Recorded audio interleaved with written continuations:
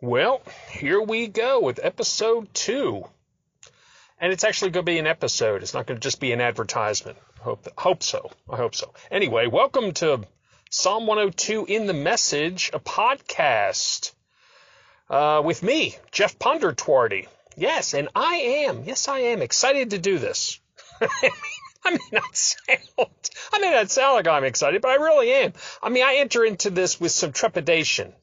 And because, who's going to listen to this?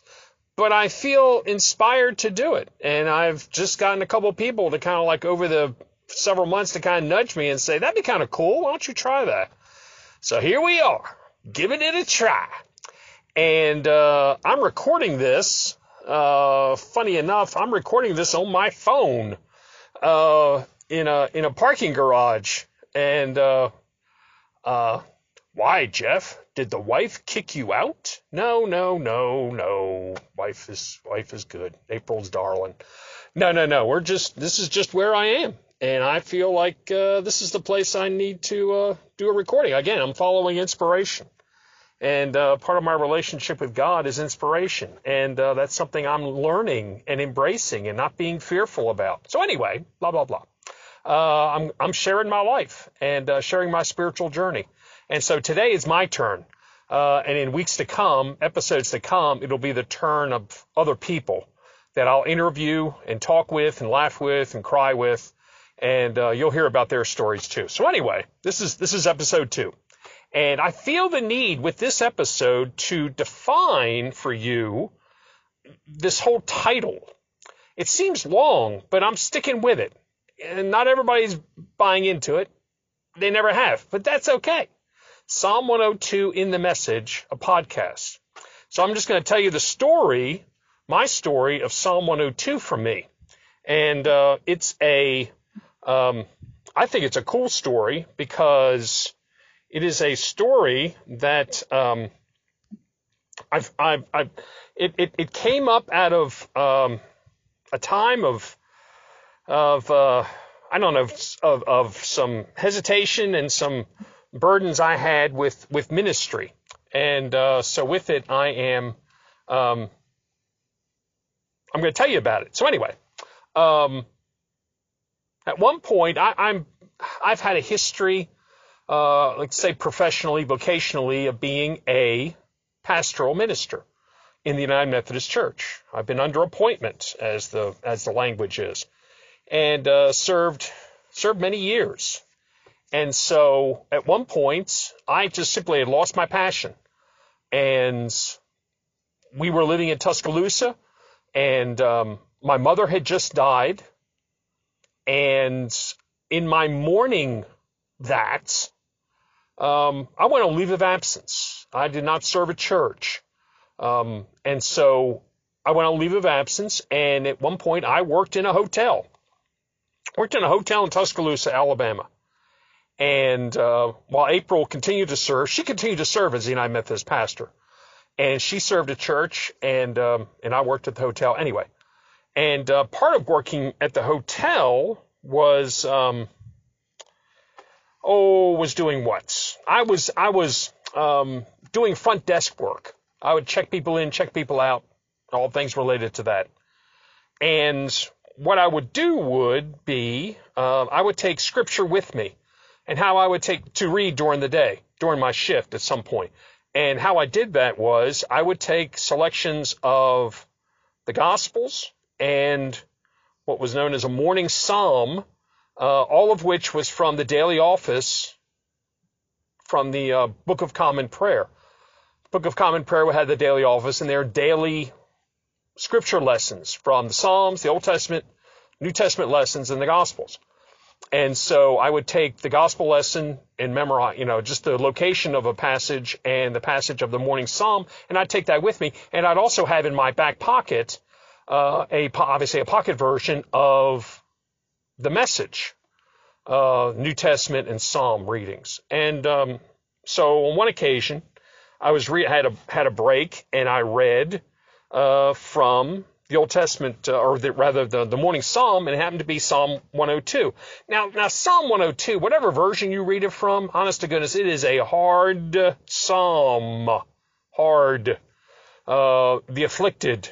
Oh, goodness gracious, the afflicted. But there's a section in there where you need a respite, and it's verses 18 to 22. And I read those verses, 18 to 22, and I read those verses on the trailer, and I wanted to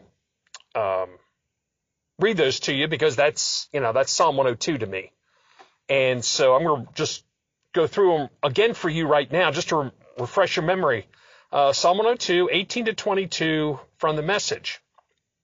Write this down for the next generation, so people not yet born will praise God. God looked out from his high holy place. From heaven he surveyed the earth. He listened to the groans of the doomed. He opened the doors of their death cells. Write it so the story can be told in Zion, so God's praise will be sung in Jerusalem's streets, and wherever people gather together along with their rulers to worship him. I read those verses, that version, on that day, and it messed me up. I was just messed up, and in a wonderful way, in a sweet way, in a tender way, as if God spoke those words to me. I was on leave of absence. I was mourning the passing of my mother, who died right after we moved to Tuscaloosa. And I served a year in a church, knowing that after I had served that year as an associate pastor, I was going on leave of absence, not knowing if I'd ever step back into a pulpit, if I'd ever serve in a pastoral ministry again, not knowing any of that stuff. As far as I was concerned at that point, that would be fine. I wasn't all that chummy with God, and I wasn't all that chummy with me. I wasn't all that chummy with the church. So for whatever that's worth. But those verses woke something up in me. And to me, it was God. God spoke to me. One thing you'll catch wind of from me is that I believe part of our relationship with God, however our relationships goes, your relationship with God is probably going to be different than mine. We're all kind of tweaked in different ways. But because of that, God deals with us differently. But at the same time, I encourage anybody who listens to me to be attentive to the fact that God speaks. I'm not sure God speaks all the time, but I believe God speaks, and our business is to be those in relationship with God to listen. So that day, I guess I was listening. Regardless, I read those verses and I felt like God spoke to me, and it was wonderful. Now the issue of it, to me, the issue of what the heart of what I read and what spoke to me really was what I see here as the heart of the gospel. And it's in that section where it says, God looked out from his high holy place. From heaven he surveyed the earth. He listened to the groans of the doomed. He opened the doors of their death cells. For me that day, to me, that was the gospel. That was the good news, because it certainly was good news to me. And as I say it, I'm about to cry. Because that's the gospel to me. It's still the gospel to me. It is not based on your self-involved and self-manufactured holiness. Lord, have mercy. It is by grace you have been saved through faith. And God looks out from his high holy place. From heaven he surveys the earth. He listens to the groans of the doomed, and he opens their death cells. He comes and gets his beloved. He opens their doors. It's not because of how good they are or how much they prove themselves to God, because how much they pray or because of all the good deeds they do, and he feels like, oh, you've earned your place, now I come and rescue you. That is not the gospel. That is religion. The gospel, the good news, is grace upon grace. Whoo, I'm preaching now. Sorry. But it's the gospel. And the gospel spoke to me that day. And it got me back on the path of going back into pastoral ministry. That's what I was supposed to do. And I did. And it's because God wasn't through with me in that office, in that position, in that giftedness yet. So that was all cool. That was fine with me. After that day, after those verses, I said, okay, you bet. Whatever you want, you're mine and I'm yours. Interesting thing is, because this is why these verses out of Psalm 102 in the Message is what my Pentecostal brothers and sisters call a rhema word to me, because these words spoke to me again about 10 years later. April and I are on the path of doing independent ministry. And I'll tell you about the old nooks and crannies about that later. But we were living in Albertville, Alabama. And I was doing my morning devotions, again, out of the daily office. And I ran across Psalm 102 again. And I read those verses. And suddenly the heart of the gospel remained. God looks out from his high holy place, from heaven he surveys the earth. All that stuff was still in there. I was still hard as a rock and tender as all get out, still at the same time. It still spoke to me. But the thing that also spoke to me, as if I saw it for the first time, were the two directed verbs. You could even say commands, dare I say. And those words, and that word repeated was write. W-R-I-T. Write. So I literally gasped when I read that. The first time it says, write this down for the next generation so people not yet born will praise God. And then it was that God looked out from his high holy place section. And then after that section is over, it says again, write so the story could be told in Zion, so God's praise will be sung in Jerusalem's streets. And maybe that's why I'm doing this podcast. And I'm going to end up interviewing people I love and appreciate, because I want to hear their stories. I want to hear their spiritual journeys. Write so the story could be told in Zion, so God's praise could be sung in Jerusalem's streets. I want to hear how God came and rescued them. I want to hear how the gospel impacted them. I want to hear how the gospel, they stumbled and bumbled and fell down and maybe walked away from it, or just had their bouts of struggling or whatever, and then God was gracious enough to pick them back up and say, everything's going to be okay. Everything's going to be okay.